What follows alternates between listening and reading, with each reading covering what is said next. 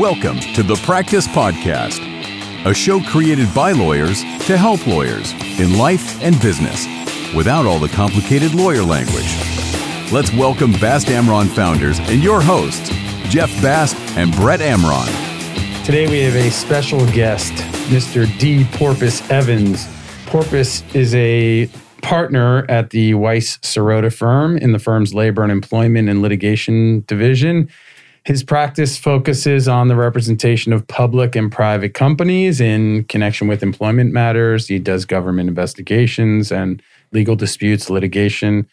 I'm proud to say he's also our lawyer. He's the employment and labor and employment law firm lawyer for our firm. Clients look to Porpoise for his ability to find creative solutions. He's a risk minimizer. And if you're a business owner and you're not working with a labor and employment lawyer, I recommend Porpoise. Welcome, Porpoise. Oh, thank you for that intro. Welcome, Porpoise. Good morning. So I would say before this, I've learned so much already today. So I look forward to our listeners learning more too. I thought Porpoise was super interesting for the work he did and who I know him to be. And now I think he's even more interesting. So I want to get into the background. And let's talk about that because I think our listeners would really love to hear about that. Okay. How far back do you want to go? Oh, my goodness. I don't know. How far back do we need to go? Where do we start, Porpoise? Do you want to start? Where were you born? Where were you born? Let's get that right. I come from the mean streets of Louisville, Kentucky. Right. Okay. Born in so Kentucky. Let's start peeling back the onion. All right. Louisville, Kentucky. 18 and then years of my life. Okay. Yeah. Born and raised. Louisville, Kentucky. Okay. Ran away as soon as I could. Okay. And then to Providence, Rhode Island for college. Mm-hmm. Brown University.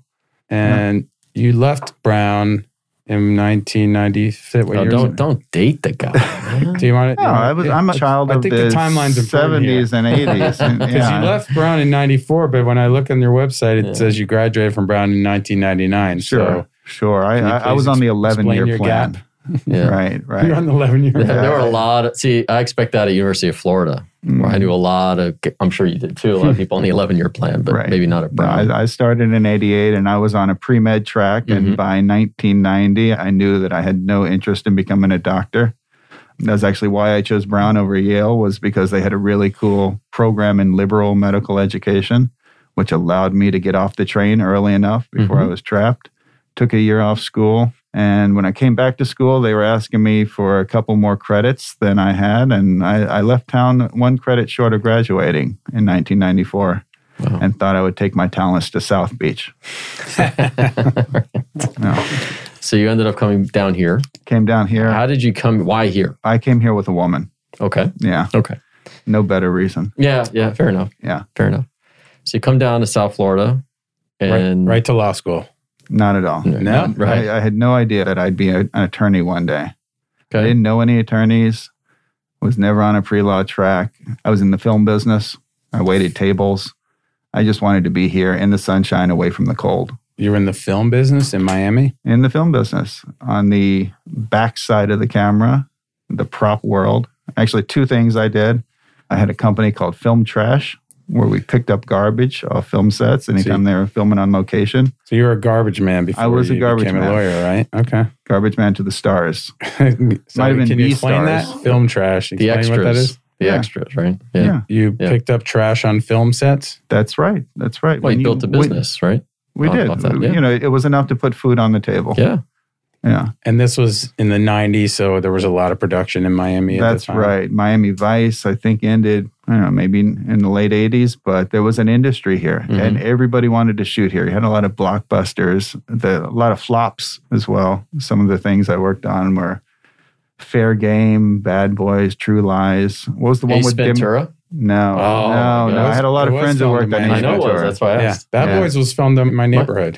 Most of it, the house was in my neighborhood. Yeah. So Jeff got a credit if you look at the end. Yeah. In Bad Boys or Ace Ventura? No, at the end. Yeah. Yes. That was Jeff's I get no credit. neighborhood. Story of my life, no credit. Right.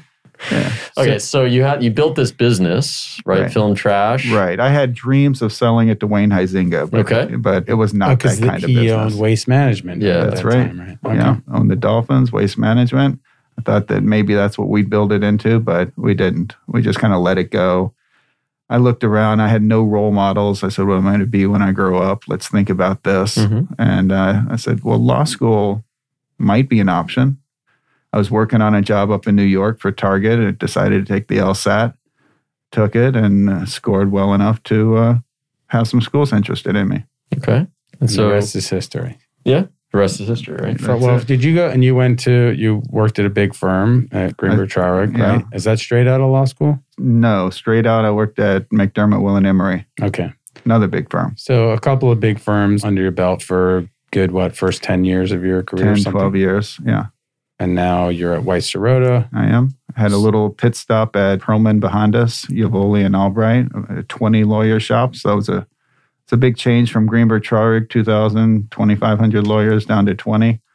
But I did that. I made that move. Yeah. You want to talk about that change? How did you find it? Was that a difficult adjustment for you going from big to small, or? It was a huge adjustment, but I wouldn't call it difficult. It was somewhat seamless. And I mean, I left Greenberg in large part because it wasn't a good fit for a country boy like me. I didn't have a single client when I left. I thought perhaps the days of the service partner were numbered. Mm-hmm. So I decided if I was going to move, I think I was 40 at that point, maybe a little older. I said, it's time to chart my own path. Right. And I think when you say that, the fit, I don't think you're speaking specifically about Greenberg, but more big firm for us in a small city. Yeah. No, Greenberg. I was at Greenberg for over 10 years, and I never thought that I was cut out for a big firm. But I got to say, I'm very grateful for that time there. Yeah. Did you jump right to employment law, or did you meander around a little bit in different areas until you found something that kind of stuck? Yeah, I started out as a general commercial litigator, doing a lot of securities litigation, broker-dealer defense when I was at GT, but there was a quirky group of guys who were always working late with me. There was this guy, Mark Schnapp, and Steve Benhack, and Joe Fleming, and they were always doing some interesting stuff, like creative thinking and monkeying around. And Mark got me involved in FCPA, Foreign Corrupt Practices work. Joe Fleming got me involved in speaking about labor and employment. And this is back in like 2005, 2006. So before I was even practicing it, he was like, I want you to learn this stuff because I want to put you on some speaking engagements and help me write about it. And I loved it. And then between the stuff that those two guys were doing, I thought, this is a lot more suited to me than financial stuff. Do you still do FCPA, Foreign Corrupt Practices Act stuff? I do, yeah, yeah.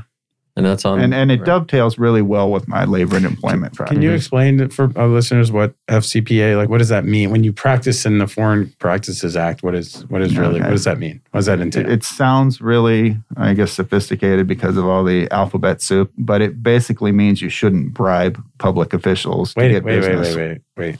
Maybe you haven't told us that before. Well, you're not doing any business abroad. So you can do it here. It's called lobbying. Oh, okay. But when you do it in a foreign country, it's called bribery. I'm going to remain silent. That's good. Yeah. So you're giving advice to companies who working abroad and maybe susceptible to those types of... broadly applicable, right? And you've got dual jurisdiction between the Department of Justice and the Securities and Exchange Commission. And it's a cash cow for the U.S. government, basically. So anybody who has a manufacturing facility or JV or is bidding on a job with a foreign government is potentially subject to it. And the people say, well, what's that got to do with labor and employment? And I tell them, who gets a company in trouble? Employees. Employees, yeah. Right? Which is everybody working for you. Right, whether it's a low-level manager or an executive. Right. What do? They harass their subordinates. And they try to pay bribes to get business. And those are two big risk areas that I help write policies about, help train employees about, and defend if the government steps in. So are you asked to come in, obviously, before there's any issues, right? So do you help companies or law firms or companies with employment manuals, like I think you said, with training for employees, things like that? Yeah, it's kind of a life cycle. If you do it right, if you're a responsible business owner, you're thinking about these things all the time and you have your policies in place. You train your employees on those policies. You hope that nobody runs afoul of the policies, but if they do or if they get accused of it, then you either have an employee who's suing the company or you have a government who's investigating and potentially bringing a suit or bringing down the sanctions hammer. So I would imagine that you have got your phone's got to be ringing off the hook. It has been over the last couple of years with all of that, with the policies and people working remotely. And the world just is upside down and has been for going on 3 years now, right? No, 2 years. Would you say, before we get into that, would you say that in your experience, do most companies have the employment policies that should be in place, like a procedures manual? And it's a mixed bag. Yeah. You've got some companies that have put a lot of thought into it. And when I say company, I could be talking about a company that's worldwide or a local business with 5 employees. But some of them have really tried to get their ducks in a row. Some of them have a payroll company, an ADP or something like that, PEO maybe, where they have pulled something off the shelf and slotted it in and haven't thought about it in years. Then there's some that are just completely naked and have no handbook. But I would suspect that the ones that are naked stay that way until they get sued or a threat of a suit. Right? Or they have a question. They have an employee who's complaining about something. And oftentimes the question I have for them is, what's your handbook say? You're legally entitled to do it unless your handbook says that you're going to do it in a different way, which a lot of them do, unbeknownst to the owners of the company. Right. So they have it. And would you say that it's better, because you mentioned the sort of off-the-shelf manual, would you say that's better than no manual? It's a tough question. I recognize it's a hard question. It depends, as we like to say, right? Because I see a lot of things that are the proverbial square peg in the round hole. Right. And they just don't apply. Or a company has promised things to its employees. It could be vacation days or holiday days or all sorts of things that they don't know they've promised. Right, right. The worst handbooks are those that they've gotten from a friend, and they might have gotten them from a friend in California where they had to have a lot more protections than we need here in Florida. Florida is a good place to be if you're an employer, right? Employer. Why is that? We're very business friendly, whether it has to do with the fact that we have very few state laws that exceed the federal laws. I mean, our overtime is higher than federal overtime.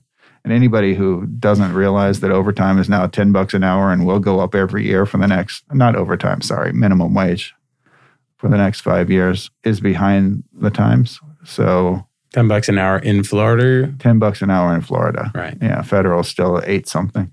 Right. That's just shocking to me. Yeah. It really is. That's even, that there's a dispute about that. Yeah. About raising that. Right. Yeah. Separate, we could do a separate episode on that. But the other point, I think you were starting to say is about when you get it from your friend. Oh, you were saying about this, each state has different laws. So you have to, when you're dealing with a labor and employment or a manual, you have to follow federal regulations, state, and then even local, right? Don't some counties and cities have their own requirements? And Miami-Dade, overlays the city of Miami or Miami Beach or Coral Gables. You have to be tuned into the various ordinances, So how does that come into play with the fact that people are now working in different locations, right? You have an office, let's say here in Miami, and you have now people spread about either throughout the state of Florida, so you have different counties and cities, or throughout different states. Yeah. Well, typically where the employee is working is where the employee can avail himself or herself of the protections.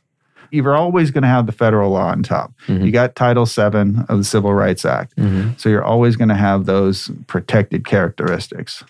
It's not a protected class. That's another slight misconception, but it's the characteristics that give you the protection. So you're always going to have those, but then some states might give you more protection.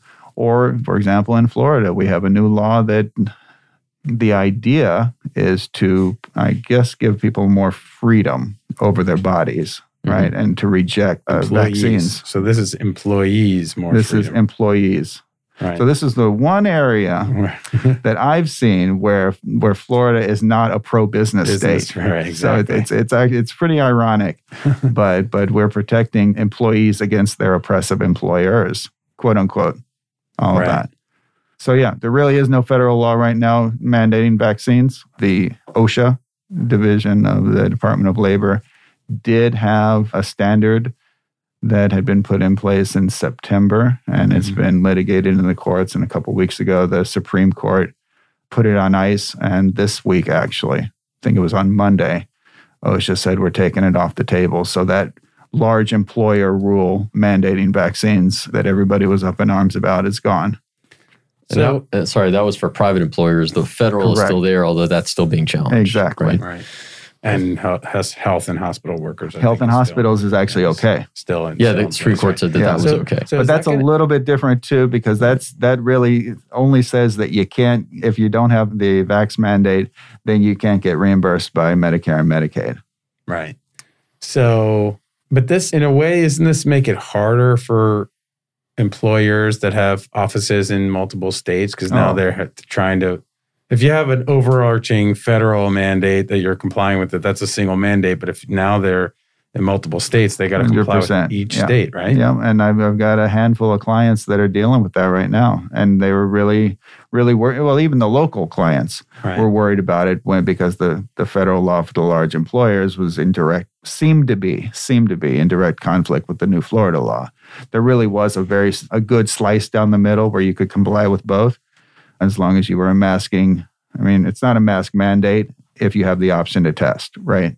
Right. So now you've got companies that have offices in different states that know they have to comply with different employment law. Yeah, it's tough. Right? It's a mosaic. But now you got to layer on the whole vaccine issue, right? But then you now have this other issue of people not going to offices, but working either from their homes or from somewhere else. Yeah. Right? Yeah. And now companies have to consider those issues, right? And I imagine you're kind of dealing with a bunch of that right now.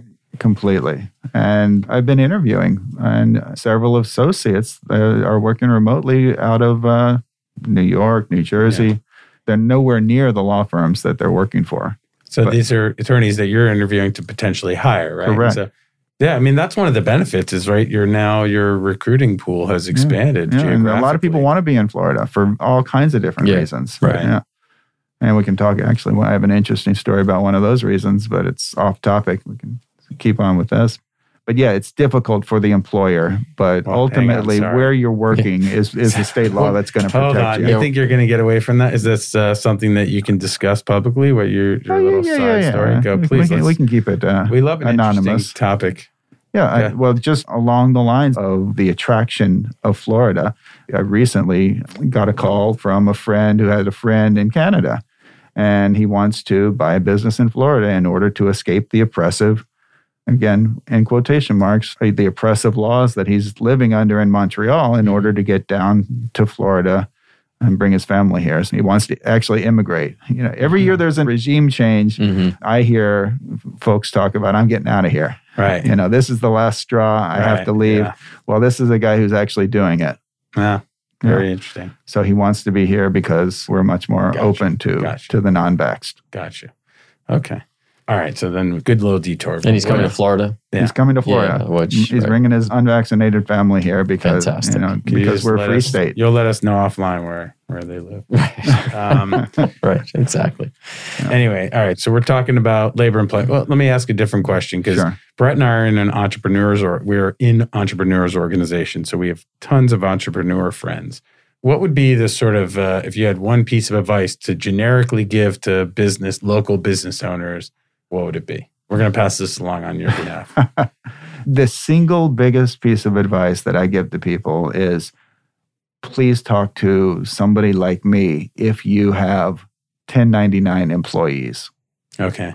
So because there's no such thing as a 1099 employee. So 1099, So to explain, 1099 would be... Yeah, 1099 is the federal tax form that you submit or that you provide to an independent contractor. Mm-hmm. And employees cannot be paid as independent contractors, no matter how you and the employee agree, whether you and the employee agree that it's a good thing and a good wink, wink, nod, relationship. It just causes all sorts of trouble. Yeah. And I hear from other business owners pretty often that, how many employees do you have? Well, I have 12 employees and 16 1099s. Yep. Exactly. That's I've heard that quotes like that many, many times. Yeah. I mean, there's a place. So what's the risk there? Yeah. There's a place for that though, right? I guess to just sort of hop on to Jeff's question. There's a place for 1099s, but what you're saying is, look, if there's somebody who looks and smells like a duck, it's a duck. It's an employee, not a 1099. Yeah, and the problem is the regulators. One of the problems of the regulators. So you've got the Department of Labor that doesn't like it. You've got the IRS that doesn't like it. And setting aside the SEC, you've got workers' comp issues, and you don't have the same rights as an independent contractor that you have as an employee. So you can't sue for discrimination, for example. You're not entitled to overtime. You're not entitled to workers' compensation. All of those things go out the door. And so it's a recipe for abuse if you're not paying and considering your employees. This was the whole issue for Uber. Yeah. Right? Yeah. Right. So if a company has a series 1 or more 1099s that are individuals that are regularly working for their company, I don't know what's the standard. I guess that I know it's there are at draw. least 3 multi-factor tests, right. And I don't think we have time to go through all of them. But nor do we have labor and IRS have similar but different tests, and then you got the common law test. Then you got the state tests. And California has a brand new test, the ABC test, that came out of the Uber lawsuit. So it's a mess.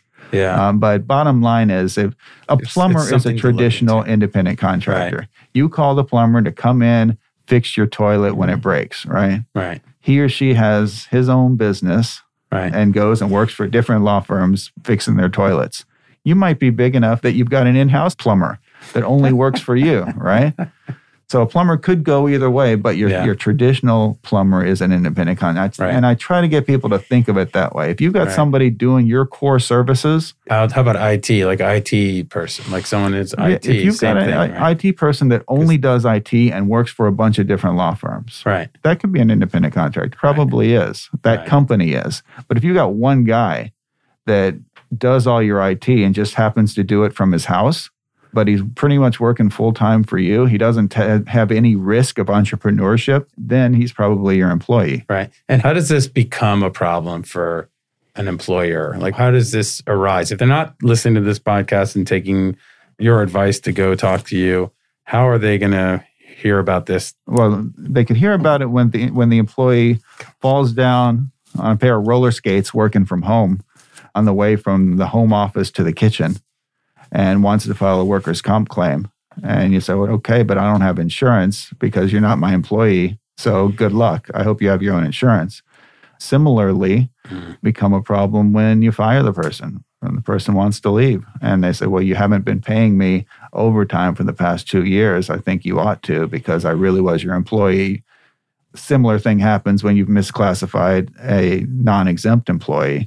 But there are potential tax implications too. Right? Or payroll tax implications, right? Definitely. Yeah. So the IRS, in theory, you could get audited and they could say, hey, what are all these 1099s? That's the bonus one of the big bonuses for an employer is not having to pay any payroll taxes. Right. Yeah. And it could be a surprise when the employee gets audited. Right. And this issue comes up for one employee or one, I'm putting air quotes around the word employee, for one 1099 employee. Then the others could learn about it, and now it's an issue. Then you end up with a collective action. Right. Okay. Good stuff. That's a little bit different than a class action, but but one employee could sue on behalf of all the employees. Right. 1099. Sure. We're using that term. Okay. Gotcha. Yeah. So it seems like obviously people need to call you or somebody like you far in advance of when they actually think they need you. If you have people working for you, it's time to start thinking about the issues that get out in front of it. It's going to cost you a lot more in time and money if you don't. Yeah, that's the difficulty is how does a business startup that has limited resources, how do they prioritize hiring a lawyer? They don't tend to do that until they're reacting to some problem, right? But you are one of those examples where hiring you early can avoid the problems, minimize the expense, and will cost a heck of a lot less than... I can't tell you how many clients I've had to defend. The clients have had to defend a lawsuit and have spent, just from day one, at least 10 grand. And it's hard to defend a lawsuit for less than 10 grand. Oh, yeah. Right? Over a $1,000, $2,000, or $3,000 dispute. Right. Can't tell you how many unpaid overtime claims I've settled for less than $5,000 after the client has had to pay me 20 grand to defend it. And it could have been avoided really simply, really early. And the other thing that you're not mentioning there is besides the financial cost is the time and the distraction. the stress that it puts a business through, especially a small business owner through, to have to go through it, and the animosity that develops. It's never nice when it's a former employee, right? Usually something happened to make the employee former, but still everybody goes on their merry way. But the attention that's diverted from the main goal of the business, you can't put a price tag on that. Right. And I would say that, I know we talked about a bunch of these issues, and not to belabor the point, but there are even more complex issues today that companies have to deal with, right? Yeah. Numerous states, different laws, all of this stuff, vaccine issues, health issues, like all of that. They're just mushrooming. Yeah. And I can't see it changing. I mean, and then there's obviously, we didn't even talk about security and all the protocols and all that stuff, right? And keeping information secret and private. Absolutely. Right. Yeah. Yeah. You are, I think you and lawyers like you who are employer side. I want to talk about that a little. Employer side, labor, employee. You're kind of like a one-time insurance policy. Not one time, but an insurance policy of some. It's the old ounce of prevention adage. Right. Yeah. And what's the adage again? An ounce of prevention is worth a pound of cure. There you go. Yeah. There you go. And just to clarify my prior comment, you are employer side. Is that right? Predominantly employer side. I won't sue employers. I'll talk to an employee. I'll help them into or out of a contract if necessary. Right. But I won't go full on adverse to an employer. And employment law is one of those unique practice areas where lawyers tend to be one side or the other. Most do. Yeah. There are a few, especially the smaller firms, that play both sides of it. And why are you employer side? Why wouldn't you sue employers? Well, I know the answer, but yeah, you might not know the answer. Frankly, I most of the claims that I get, I would have to turn away. Mm-hmm. And then when I worked for a smaller firm, I thought about it. And I talk to a lot of people, and I'll talk to anybody. It's a friends and family kind of thing. And I have good relationships with employee side attorneys, so I'll make good referrals. But most of the people who came to me just didn't have decent cases, and they thought they were entitled to a payday when the employer had done nothing wrong. And that's just not the type of case that I would ever be interested in bringing or even negotiating for. Right. But even if it is a good case, you're still going to refer it out. I am. And why? Because I work for a firm that is based on an hourly fee model, not a contingent fee model. Right. And the average employee and even executive can't sustain litigation on an hourly basis. Right. But is there also just the idea of, as an employer, that my lawyer is giving me advice, but also suing, companies like mine? Actually, I would disagree with that. Okay? No, because many of my clients like the idea that I can see both sides of it. Yeah. And I've gotten I did get a lot of positive feedback when I toyed with the idea of being a both sides kind of guy. As long as you didn't sue them, that's fine. Exactly. Well, and sometimes, you get... But we have conflict checks. You have to make some arguments in one case, and then it comes back to, haunt you in the next case, right? That's so you have to be careful of that too. Yeah. And I saw that happen more in commercial litigation. Too. Yep. Yeah. All right. Cool. So I think there's only one issue left that we should probably raise. Oh, go ahead, please. Porpoise. No, you please feel free. I don't know. I'm not sure. Your what name it is Porpoise. I knew that was coming. Well, yeah. We can't let you go. Yeah. So how did you get the name Porpoise? You want the true story, right? Well, yeah. Yes. But then I also want to know the untrue story. No, I really want to know both. Want the true story. I want to know both. Well, my first initial is D, right? Right. And that stands for dolphin. And I just thought that sounded too silly. So I decided to go with Porpoise, just kind of my street name years ago. And also when I was moving to Miami, I was like, people are going to think I'm a Dolphins fan. I grew up a Bears fan. That didn't make any sense. Okay. So that's the untrue story. You caught me. Okay. Tell us the true one. Tell us the true story now. All right. So we had a good pregnant pause there for a minute to let the listener think that was the real story. I was a swimmer. That really was my identity. What was your discipline? My event. Your event. Sorry. 50-meter freestyle. Okay. Not to be confused with 50-yard freestyle where you have to do a turn. Yep. Because you see I have these bottle caps. Glasses. I couldn't do a good turn. No matter, I swam however many years, 20 years. Are you So you were a crashing into? speedster. So Are you just one length crashing of the into the pool. wall Yeah, there? when he hits the wall, he stops. Yeah, you right. know, I'd bang my feet. I'd miss the wall and I'd not be close enough. You know, Right. I couldn't hit a good turn in a big race. So it was a long course, 50 meter. Okay. And I had a girlfriend who saw me swimming the butterfly, not the freestyle. And she said, you know, you look like a porpoise. I'm going to call you Porpoise. And a couple girlfriends later, it stuck. Mm-hmm. And I had to get it legalized because my credit card said Porpoise Evans and my checks, back when we used checks, they said something different. Right. You know, what's the diff? Something different. Yeah, we have a trade secret issue here. Oh, see, I am D. Porpoise Evans, and we are not revealing anything more than the D. Is there who knows besides obviously your family? Yeah. You know, a fair number of people know. Payroll knows. Oh, well, okay. Payroll. All right. Yeah. Who do you use again? We're going to call them. Yeah. That's right. It's a great story, and I'm really Yeah. happy to hear you on the air, recorded for posterity, committing to come join my swim group on a Sunday, maybe this Sunday when it'll be 40. You have my 50 commitment degrees. as soon as I don't need a wetsuit to get in the water. Yeah. Well, that I won't moved be to this Miami week. not to swim in this kind of water. Understood.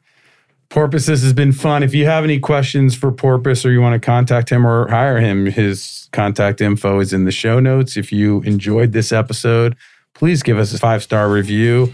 If you're listening to this podcast, then you know where to find our podcast, but please share it with your friends and family, and we will see you next time. Thanks, Porpoise. Hey, thanks for having Nelson. me. Thank you, Nelson.